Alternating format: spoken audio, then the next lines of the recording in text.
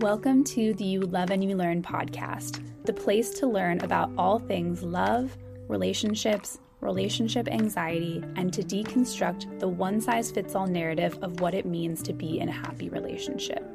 I'm your host, Sarah Yudkin, a relationship anxiety coach who's on a mission to discuss the nuances of love and relationships that I wish someone would have shared with me years ago. My goal with each episode is for you to leave with an expanded definition of love and relationships and with practices to carry with you in your life and relationships on a day-to-day basis. I'm so grateful to have you here. Hi, everybody. Welcome back. Today's episode is going to cover a topic that is highly requested. It's one of the most asked questions I get as a coach, and that is, how do I know if I have relationship anxiety or if we are not compatible? So today's episode will be focusing all around incompatibility, and I invite you to bring curiosity to this episode. I invite you to take a deep breath right now as you're listening, because sometimes even the mention of a word like incompatibility can flare up our anxious sensations, like a chest tightening, or there can be this fear of, what am I going to find out if I listen to this episode? So please I invite you to pause, get grounded, and bring a sense of curiosity to this conversation.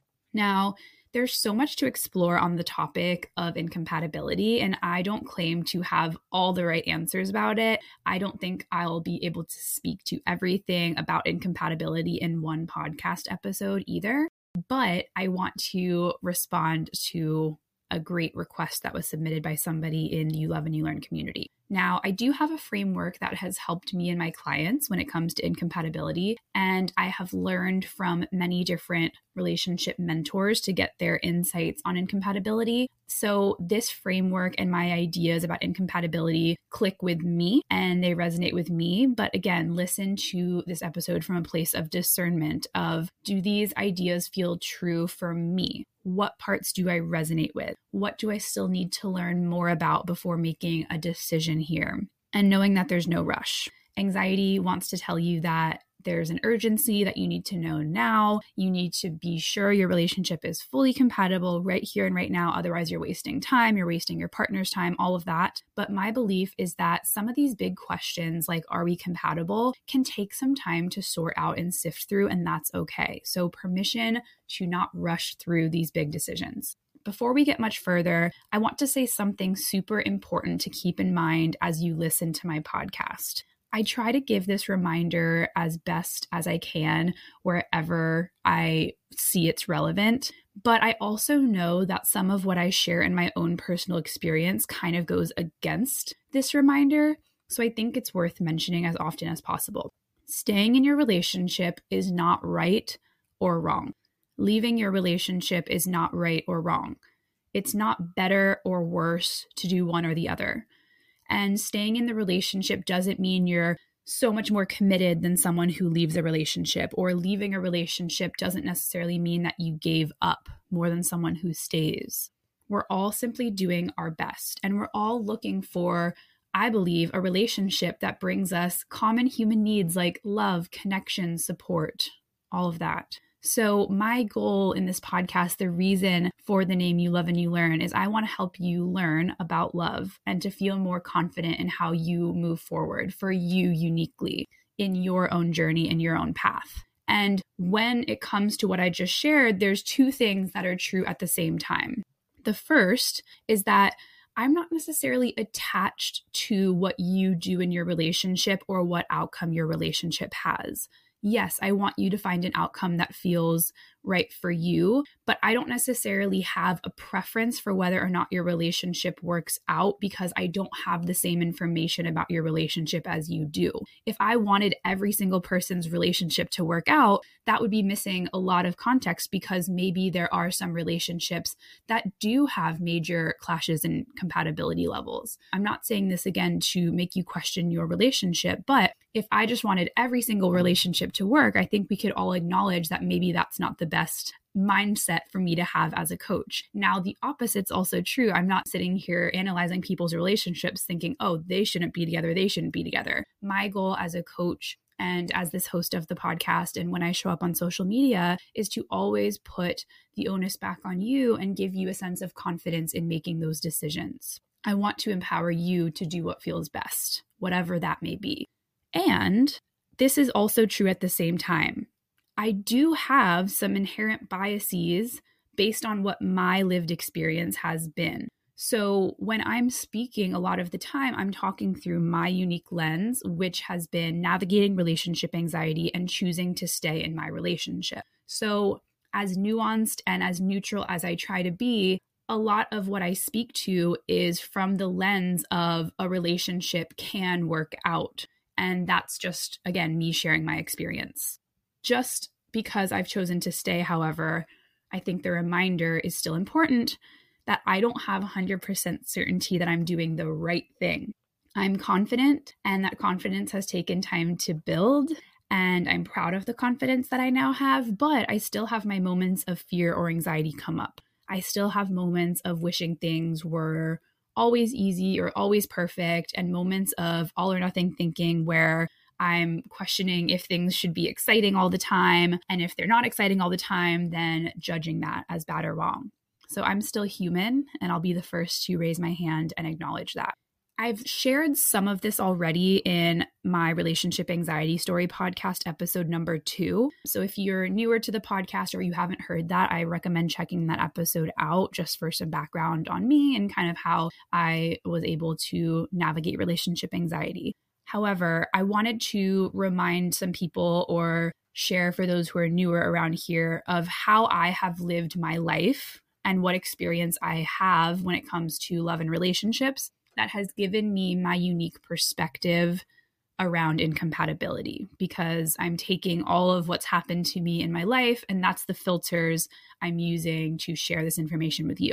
So throughout high school, I wasn't necessarily someone who had a lot of serious relationships. I definitely had crushes and short-term things. Me and my friends have joked before, we would have 4-day weekend relationships in middle school or high school, just so intimidated by being in relationships, but also having crushes and wanting to. Some of my other friends had more serious relationships, but I never necessarily did have a very serious relationship in high school. There were maybe short-term flings or kind of innocent things. Definitely some crushes on people that maybe weren't actually a nice or kind person, but feeling like they were cool or exciting or whatever. That was more so at the end of high school and college. When I got into college, again, some more short-term flings or hookups that were not really a match.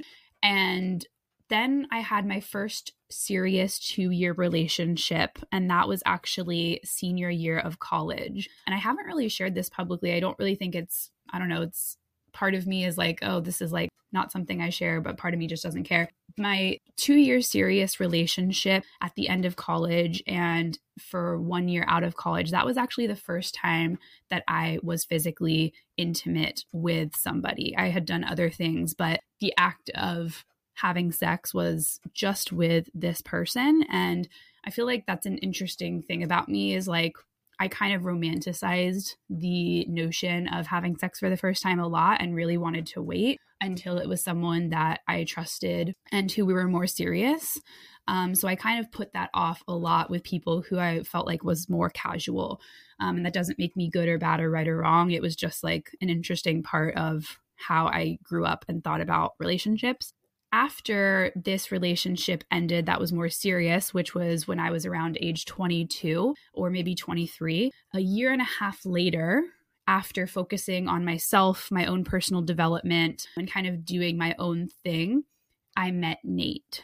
So in between my relationships in that 1.5 years, I had some not so great dates or maybe a couple of examples of trying to get with a guy who was not really interested in anything more serious. Nothing too major to report in between that 1.5 years because I was really focused on myself. And when I met Nate, I was definitely open to dating and meeting someone, but that night it was a surprise to meet him. So I wasn't looking him up before the party. I didn't know he was going to be there. My expectations that night were not, I'm going to go meet somebody. And so that felt really nice. There, again, is no right or wrong way to meet someone, but it felt really nice for me that it was kind of a surprise and I was just being myself and we met through those circumstances. Over the initial months and years of getting to know each other, we realized that we had a lot in common and we were very similar in many ways, which led me to want to be more serious and be with Nate.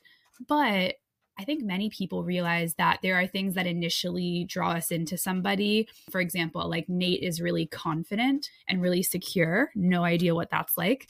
I've built a lot of confidence up, but he's naturally like very confident, very secure. That's his instincts most of the time. And that really drew me in. And I was like, wow, he's so confident. He's so great. And then there's times later in my relationship where I've compared myself to him, or it's made me feel insecure, or like I'm not a good enough partner because I don't have enough confidence. So sometimes the things that we really admire about someone, we can later discover are triggers in some way. So over the time that we've been dating and now engaged over a little under 7 years, we have noticed some differences in our personalities and how we operate, and that's okay too.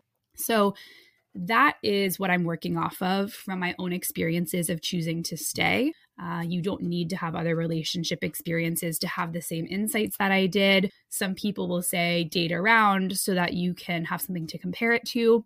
There's always different experiences of how people choose to settle down or be with somebody, because there are high school sweethearts who are happily married, and then there are people who have dated around for ages and they're still dating around and they don't feel like they can quite settle down because they're still trying to find the right person. So there's every type of story. A reminder that yours does not have to match what someone else's says or how it looks. And it's pretty easy to kind of look back in hindsight and see the aha moments and say, oh yeah, like this thing has definitely been what's helped me in my relationship, or this thing has definitely been the reason why I found this person. Like it's easy to kind of see all those things in hindsight, but that will be someone sharing what has worked or didn't work because they've gone through it already. It doesn't mean that their way is the only way. And part of the beauty of being human is that we all have different beliefs. So what's worked for one person may not work for you and vice versa. So that is all kind of to tee off this conversation about incompatibility. And as you listen, see what parts of my message today seem to click with you from a genuine place, not because you think that I have all the right answers, but just listening to what feels interesting to you and staying curious. So as I alluded to, the reason that I decided to talk about this was one, because recently I asked my Instagram community what topics they'd like to hear more about, and there were a few people that said incompatibility, but also there was a long-term You Love and You Learn community member who reached out to me and shared a couple of clips from interviews with somebody, and one of the clips spiked this person's relationship anxiety, or they just had some questions about it. And so I thought it was a good time to kind of talk about the concepts in these clips, break it down, and use this as a jumping off place for the podcast episode. Now, here were the gist of the two clips that were shared with me. There was two separate ones. They're both talking about incompatibility, but I'm just going to give kind of like the high level overview of the clips and share what I took away from them. And then later, I'm going to go in and respond to the messages in these clips, as well as sharing my own incompatibility framework and give you some ideas to just think about with incompatibility that are hopefully helpful for you. The first clip, they're both from the same woman, Dr. Spirit, who is a mental health expert and licensed therapist. The first clip, which was shared with me from the You Love and You Learn community member, was mentioning the quote, almost compatible relationship being worse than a clearly incompatible relationship. So the message in her video was like, when you're clearly incompatible with somebody, you know it. Like, you know it's not a fit. Like, oh, I don't mesh with this person. I don't resonate with them. Like, there's no interest here. Whereas what she was saying with an almost compatible relationship is you feel like there are some things that work and some things that don't. Now, again, pause, take a deep breath. Just listen to what I'm going to share here between these clips and my own take before jumping to conclusions about what this means for your relationship. Some examples of the side effects of an almost compatible relationship that Dr. Spirit gave were falling into similar cycles or patterns, getting into arguments, feeling like if my partner would just do this more, then they would be great.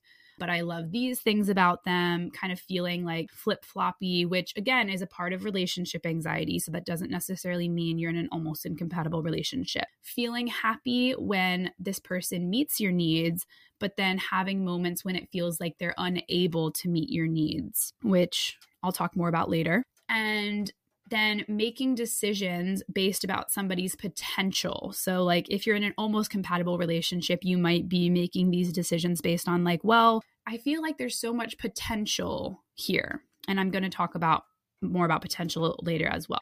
So this is the first clip that I'm going to address. And I can see why this would be triggering for someone with relationship anxiety to hear.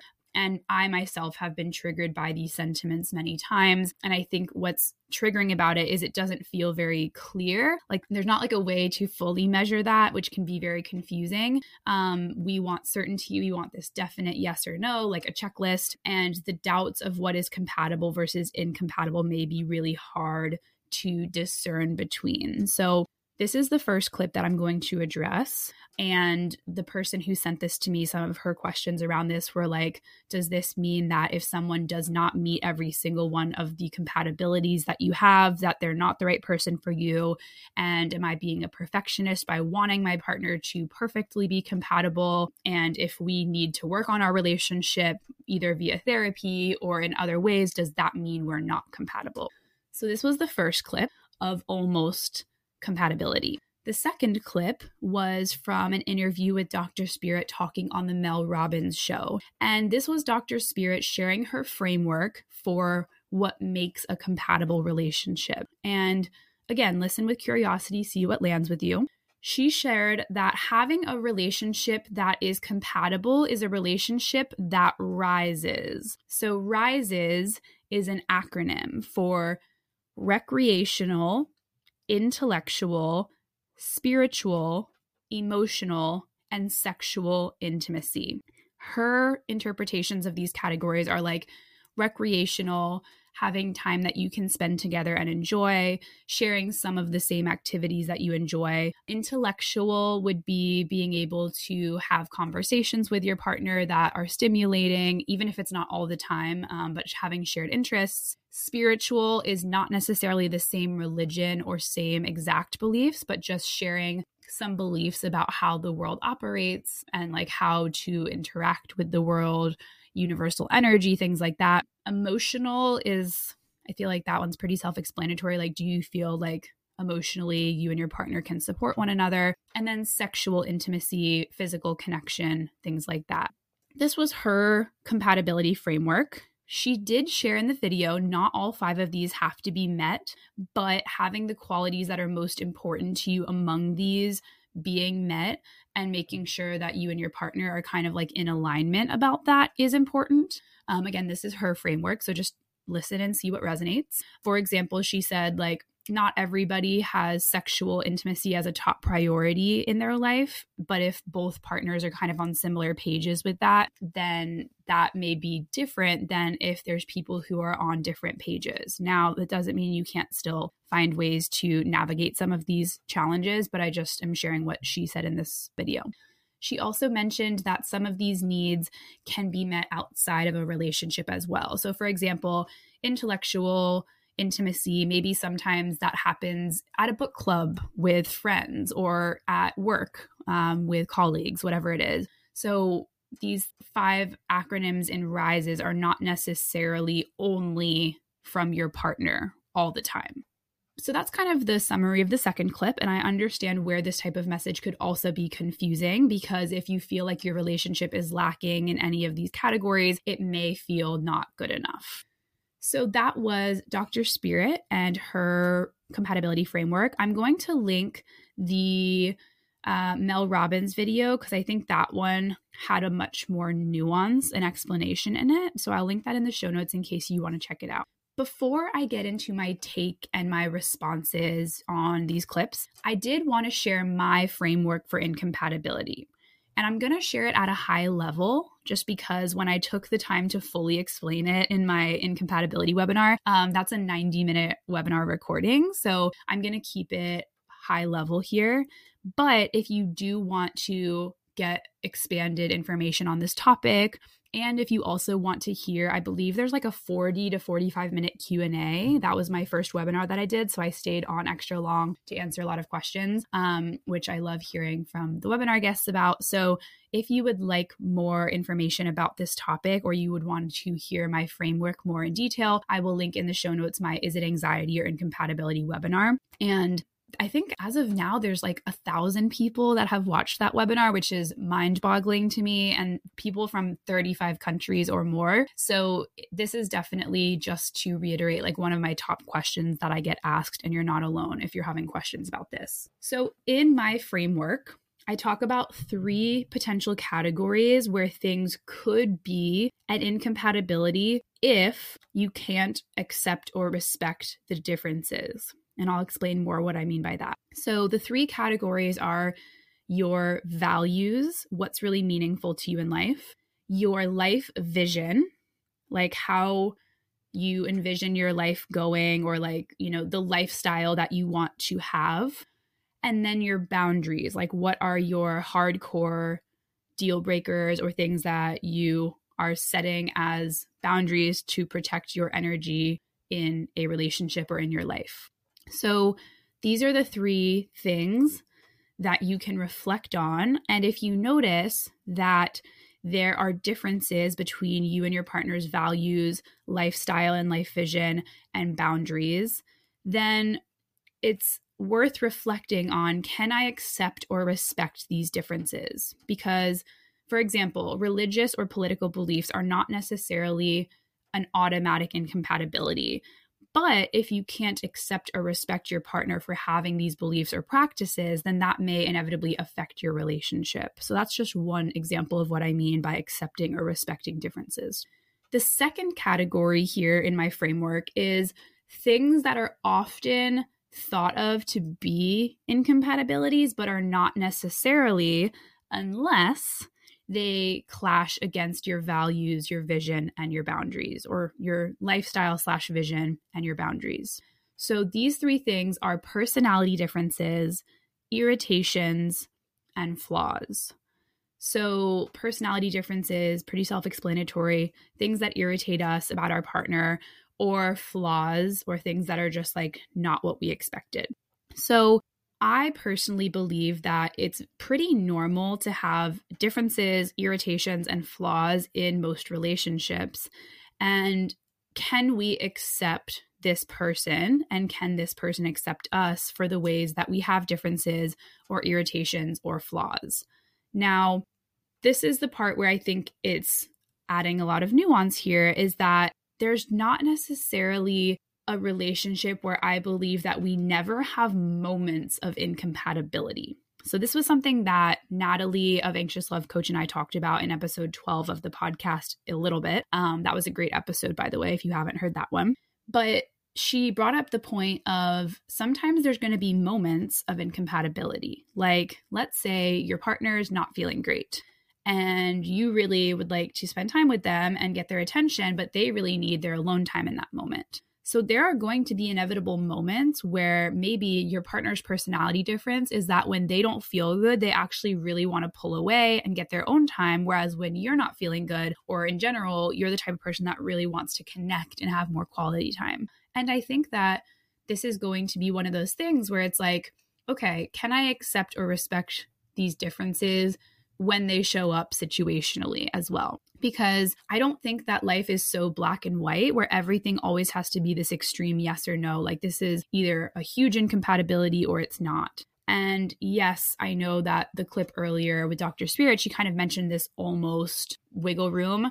But what I'm going to explore here next is some considerations to keep in mind when you're thinking about incompatibility that have some nuance to it. And nuance doesn't always make things easier to decide. It's not like a strict yes or no, black or white. But I think bringing nuance into these big, important topics is really important, because so often we'll hear this advice, like if it's not an F yes, it's a no, or like if it's not a heck yes, it's a no. And for many people, that's not how they make decisions. And so if you are not that type of person that is living in this like easy yes or easy no place when you're making decisions, then the rest of this episode I think will be really helpful for you. So now for my take on all of this.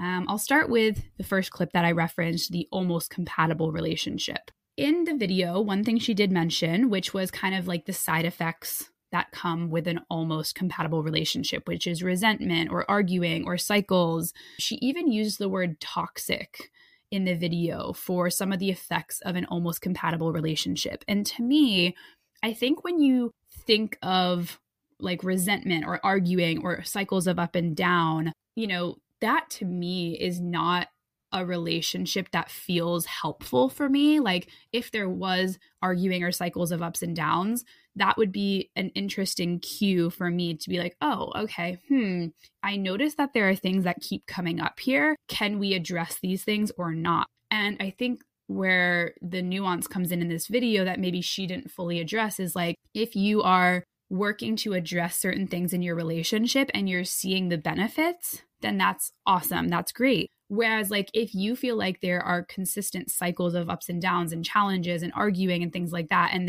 you're making progress or you're like trying to work on it and both people are invested in the relationship and making that growth and change and you're not seeing any changes, then that's when my question of the incompatibility framework comes back, which is like, can I accept or respect the differences between me and my partner right now? Knowing that they might not actually change in the future, there's a possibility they can, but they might not change in the future and I might not fully change. So like, could I accept how things are right now? Now, here's where the hard part comes in, is that change is inevitable in many ways. So assuming that there's not a possibility to change is actually not always helpful either, but there's kind of like a balance that comes in. A really interesting post came up from my friend Natalie of Anxious Love Coach. I just referenced her in our episode we did together, but recently she posted about this and I thought it was so interesting and it kind of sparked an idea to bring it into the podcast where she talks about this balancing act of growing together as a couple and how relationships inevitably will evolve and change over time versus expecting our partner to be the one to change or grow or expecting them to change in order to be happy. So this whole notion of don't date someone for their potential is pretty common as relationship advice. Like don't date the potential of who someone could be. And there's also pretty common relationship advice she shares in this post of choose someone you can grow with. So how do we know what to do? And like, it kind of brings up the question, can I accept this person for who they are if they didn't change? And so this post of Natalie's addresses this. She shares that growing essentially means that you have an unrealized vision. And so if you are growing, then everyone in some sense is choosing potential, because if we never visualize the potential, it would mean that we don't have any expectations for moving forward. The phrase "don't settle for potential" was a phrase that was helping people be mindful of not choosing someone who was maybe giving mixed messages, they weren't committed to the relationship, and who couldn't meet someone's basic needs. But in today's culture, sometimes we take that message of don't settle for potential to an extreme, and we want someone to have all their ducks in a row. So Natalie, in this post, she shares that she believes that the advice "don't settle for potential" can also be a way that we offset the giant vulnerable risk of love, because basically it's risky to love someone and not know exactly how they might grow or change in the future, also knowing that we will grow and change as well. However, this is where the nuance comes in. She goes on to share that two things get to be true. When someone shows you who they are, believe them, and don't only want to be with someone with the condition that they have to fix or change something because we can't guarantee it. And what's also true is that one can be a work in progress and still be a potential great mate. So in fulfilling relationships, the individuals will be motivated by their shared potential for life together and partnership together. And that means that they can absolutely be works in progress as they work towards these shared goals, whether like shared relationship goals or shared life goals. So this is where I think there's just like no one right answer here, because both things are true. We don't necessarily only want to rely on somebody's potential to change, and we're all constantly changing, and someone can be a work in progress and absolutely grow and evolve and be a great partner. And so you kind of have to sit with that and decide for yourself, like, what category do you think you and your partner are in? And not just like, is your partner able to change or grow, but like, are there things that you're also working on that you would like them to accept you for as well? I really think that's an important nuance to bring into this conversation, because if we are looking at our partner and looking at potential incompatibilities and thinking, I don't know if I can accept this thing about them, it's really helpful to acknowledge that. And it's also helpful to check in of like, is this person the type of person that is putting in energy to grow and evolve? Or is this person kind of like, yep, this is me, take it or leave it, and they have no desire to want to grow as a couple together? I think that there is this middle ground that is really hard with the almost compatible relationship, because there's on one hand this goal of being perfectly compatible, which can be kind of like perfectionism driving us, like I need to check all the compatibility boxes off. And then this other end of the spectrum, which is like I'm in a relationship where I have to sacrifice and make big sacrifices to who I am to be in this relationship. And I think most relationships do fall somewhere in the middle of that spectrum, which, to the point of Dr. Spirit, could be in this like almost compatible category. And we have to be the ones that reflect and decide like what is good enough without needing it to be perfect, and what is good enough where like I feel fulfilled, I feel like my needs are met most of the time in this relationship, and I have a partner who's willing to continue working to meet my needs and open to communicating about it, etc. Now, let me share my take on the RISES framework. I think that what I really want to reiterate here is that in this video, there was the notion that all 5 categories do not necessarily need to be perfectly met. And I think that's important to remember because, for example, like when you look at the 5 categories here, I'm just scrolling back to have the words in front of me. Like if I look at these, what jumps out at me first is sexual intimacy. That's something that Nate and I feel like are going to be works in progress on. Who knows for how long? Like it's something that we both know could grow, and it's not something that is non-existent in our relationship by any means, and we both put energy and effort in. But I think that it's something that we could absolutely grow in together, but both of us are on similar pages that maybe it's not where we want it to be and that we could work on it together as a team. So I think that's worth mentioning. Like, even if not all 5 categories are being met, that's okay. But are you and your partner kind of on similar wavelengths about them? Or does one person really, really, really value something, the other person couldn't care less, and you feel like it's going to be something that is an ongoing discussion? Now, here's where an even extra nuance comes into play. John Gottman and Julie Gottman's research of thousands of couples talks about how 69% of relational problems are perpetual, which means that they are recurring problems due to personality differences. And so I don't think that we should be trying to seek a relationship where there's no personality differences that we're never going to have to live with for the rest of our life. But we have to decide within the personality difference that are there, can we accept or respect them? That's the important piece here. And if the answer is, I don't know, that's okay. And maybe that means having a conversation with your partner and getting more clarity to understand their position a little bit better and getting to share your position a little bit better. So that is kind of my responses to the 2 videos that I wanted to share. What I think is really hard about any sort of framework, whether it's the RISES framework for compatibility from Dr. Spirit or my own incompatibility framework with the values, lifestyle and vision and boundaries, and then the personality differences, irritations, and flaws, is that none of these frameworks or none of these perspectives take into account your unique relationship goals, your unique relationship beliefs, your unique relationship experiences and your unique relationships perspectives. So what needs to happen is as you listen to these frameworks, you get to use your own goals, beliefs, experiences, and perspectives and kind of fill in the blanks, fill in the gaps, and see what works for you.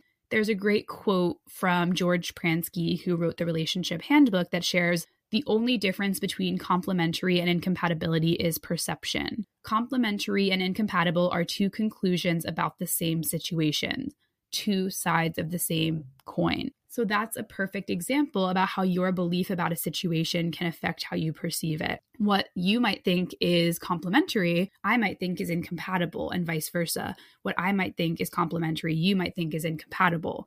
And so as you listen to these frameworks, that's where you have to lean on yourself and lean on your own beliefs and views of the world to kind of, again, fill in those gaps. I've said this a few times now, but I just think it's such an important message to reiterate. There's one more idea or concept that I want to bring into this topic of incompatibility before I close out the episode with a couple summaries of maybe key takeaways to consider. Now, in last week's episode 31, I talked about the parallels between relationship anxiety and life. And one of those parallels is that both relationships and life come with a lot of uncertainty and a lot of trial and experimentation to see what works and kind of trying to create our own path through learning as we go.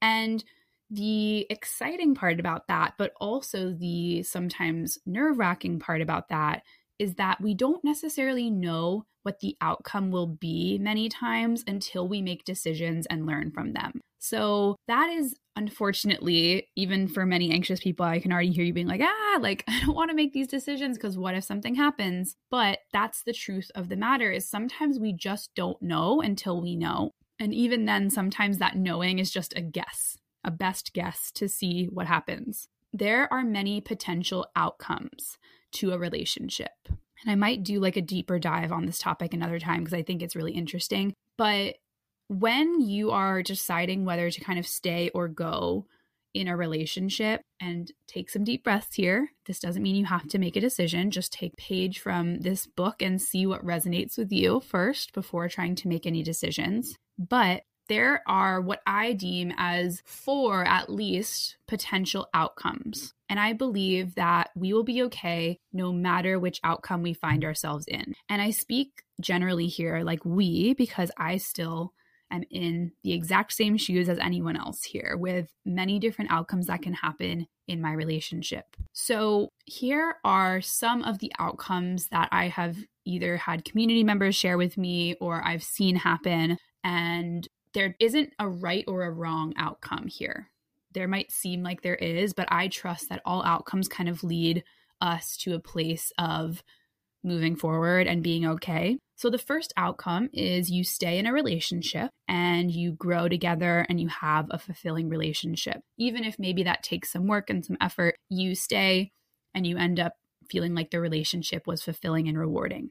Now, there's always the choice to still stay in a relationship, and then over time you put in energy, you're trying to grow together, but eventually there's just some conclusion where after really trying and giving it the best effort, it feels like maybe there are incompatibilities that you couldn't have predicted, or maybe even though both people have really tried giving this relationship their best, you don't mesh, and then there's a decision to leave the relationship at some future point in time. Or you stay and one person ends up putting in a lot more effort in the relationship, and then you come to realize it's not being reciprocated.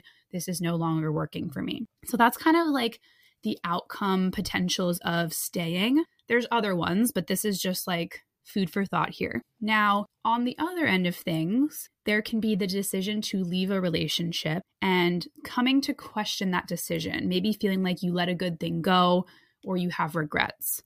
This is something that I've had quite a few people message me about. And the thing that I don't know about these people is how long they are messaging me after a relationship ends. I mean, there have been some people where it's been years and they feel like they're regretting something, but there's been some people where it's really fresh and it feels like maybe they have regrets. And in that place, you don't necessarily fully know what would happen given a little bit more time. But there is that, the option that I think many people with relationship anxiety fear, which is I leave and then I come to regret this choice. Now, there's also an outcome we've probably heard about before of leaving and then feeling like it actually is the right choice for you at this time. And even though there might be some feelings of sadness, you end up finding in the future a new relationship that makes you feel like it worked out. So these outcomes can feel tough to swallow. They can bring up questions. How do I know which is my path? Which one's right for me? How do I know what's going to happen? And again, I know, and I'm even taking a deep breath with you because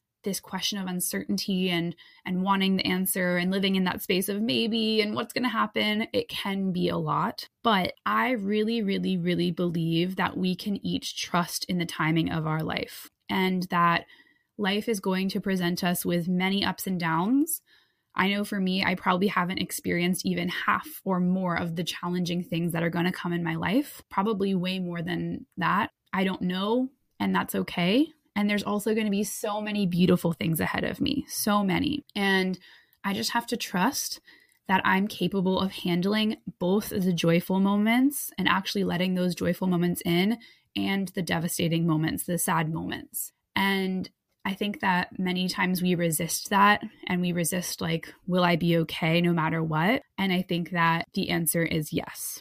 So please just trust that even if you don't have that clarity right now about which direction your relationship will go in, that's okay.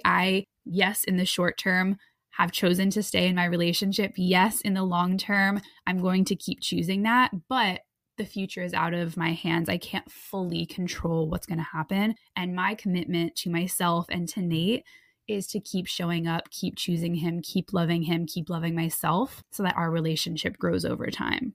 So I hope in the outcome that I would, ideally like that our relationship does grow and we stay together. But I don't have that guarantee and neither does anybody. And a couple, last things here before I wrap up is I believe that any relationship does have that potential to grow and work, even if you might be struggling with some potential incompatibilities. I believe that there can absolutely be two people who are really committed to growing and learning together and showing up and navigating life, and they can absolutely thrive in a relationship. I also believe that as sad as a breakup would be for anyone, whether you've already experienced one, whether there is a potential breakup at any point in your life, whether there would be one in my life, which again, I really hope there isn't, that we would all eventually be able to get to a place with acceptance. And I don't say any of this to trigger you, even though I know that this topic can be really sensitive. I'm saying this because sometimes I think we need to hear that. I think we need that reminder that it doesn't mean that just because you would be okay that you should go break up with somebody. That's not what I'm saying. It's always your choice, of course. But so often we live in this deep fear of a relationship ending. And we're so afraid of the potential ending that we're not necessarily taking the energy that we could be investing into the relationship growing. We're actually just so afraid of what if it ends that maybe we're not giving it its best shot to grow because we're so busy in fear instead of trying to shift some of that fear into love and openness and a willingness to give it our best shot. So to wrap up here, please just remember that it's okay not to have full clarity and to trust that things will unfold and become more clear over time. It took me years to feel more clear being able to move forward, Nate. And some people might hear like, oh my gosh, you just got engaged after being almost 7 years together. For me, that felt really right. And just giving yourself permission to trust the timing of your life. Another reminder to take with you, when we look at frameworks or lists or advice, it can be very helpful for some people and it can be a great opportunity to learn. But sometimes the reason that we look at these frameworks or lists or advice is because we're having this desire to get it right, make sure we're not wrong, do the right thing, be perfect, all of that. And if you find yourself in that place and you're looking at a framework from a place of like, ooh, I really hope this framework tells me that my relationship is good enough, I encourage you to practice giving yourself that permission that you're looking for someone else. Or on the flip side, if you're looking at a framework and you're like, yeah, things really don't feel compatible, and I'm hoping that someone can validate that feeling within me so that I can give myself the permission to let go, then also validate that as well. Now, when you're in a really anxious place, it may be hard to discern between those two. And so that's why I encourage you to slow down, get grounded, and not feel like you're looking at all of these things from an urgent place of needing to make decisions right now. It shouldn't feel super, super urgent when you're looking at all these lists or framework. This should be from a place of a little bit more clarity, a slow and steady pace that you trust that you can take at any time. And last, just a reminder that I try to give often, which is when you're asking questions like this or when this topic comes up, just try to practice bringing yourself back into present moment safety as best as you can. Try bringing yourself back into what is happening right now. And can I find some regulation of my emotions? Can I find some safety in what is versus what if? Because so often the questions of incompatibility lead us to spirals like, well, what if I'm missing an incompatibility and in the future I could have gotten it? Or what if this thing that bothers me now becomes even worse? And what if this and that? And as best as possible, trying to make decisions based on what you know in the moment. So making decisions of, can I accept or respect this thing now? Not, could I accept or respect this thing if it got worse or better? Trying to make decisions in the present as best as possible. Make decisions based off today. Make decisions based off your partner's willingness or ability to meet your needs and desires today, not in the future. Also, making decisions about how you can show up for yourself today, not what could happen in the future. And yes, that doesn't necessarily mean that we ignore our goals or thinking about the future, but controlling what's in our control, controlling our actions, controlling our beliefs, and not trying to control an outcome in the future. All right.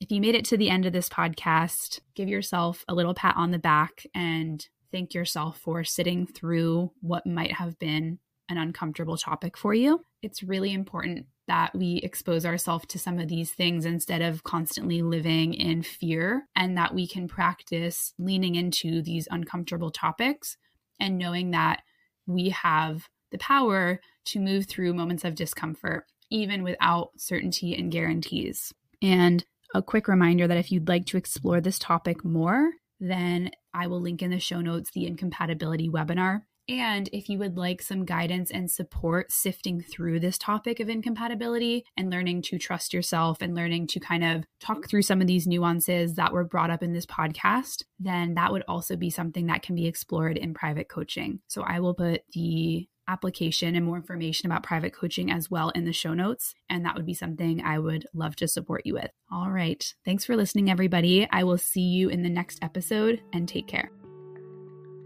Thank you so much for listening to the You Love and You Learn podcast. If you've been enjoying the podcast, it would mean the absolute world to me if you could rate and review the podcast, because the more ratings and reviews there are, the more people that can hear this message. And it's really important to me to get this message out to the world and to create a space where people can learn about love and relationships in a way that is not judgmental, in a way that helps them expand their perspective from the cultural narratives that we've heard and seen in the movies and in Hollywood and the media. And the more ratings and reviews that are there, the more people that can hear this message. So thank you again so much. It really means the world to me that you are listening, and see you in the next episode.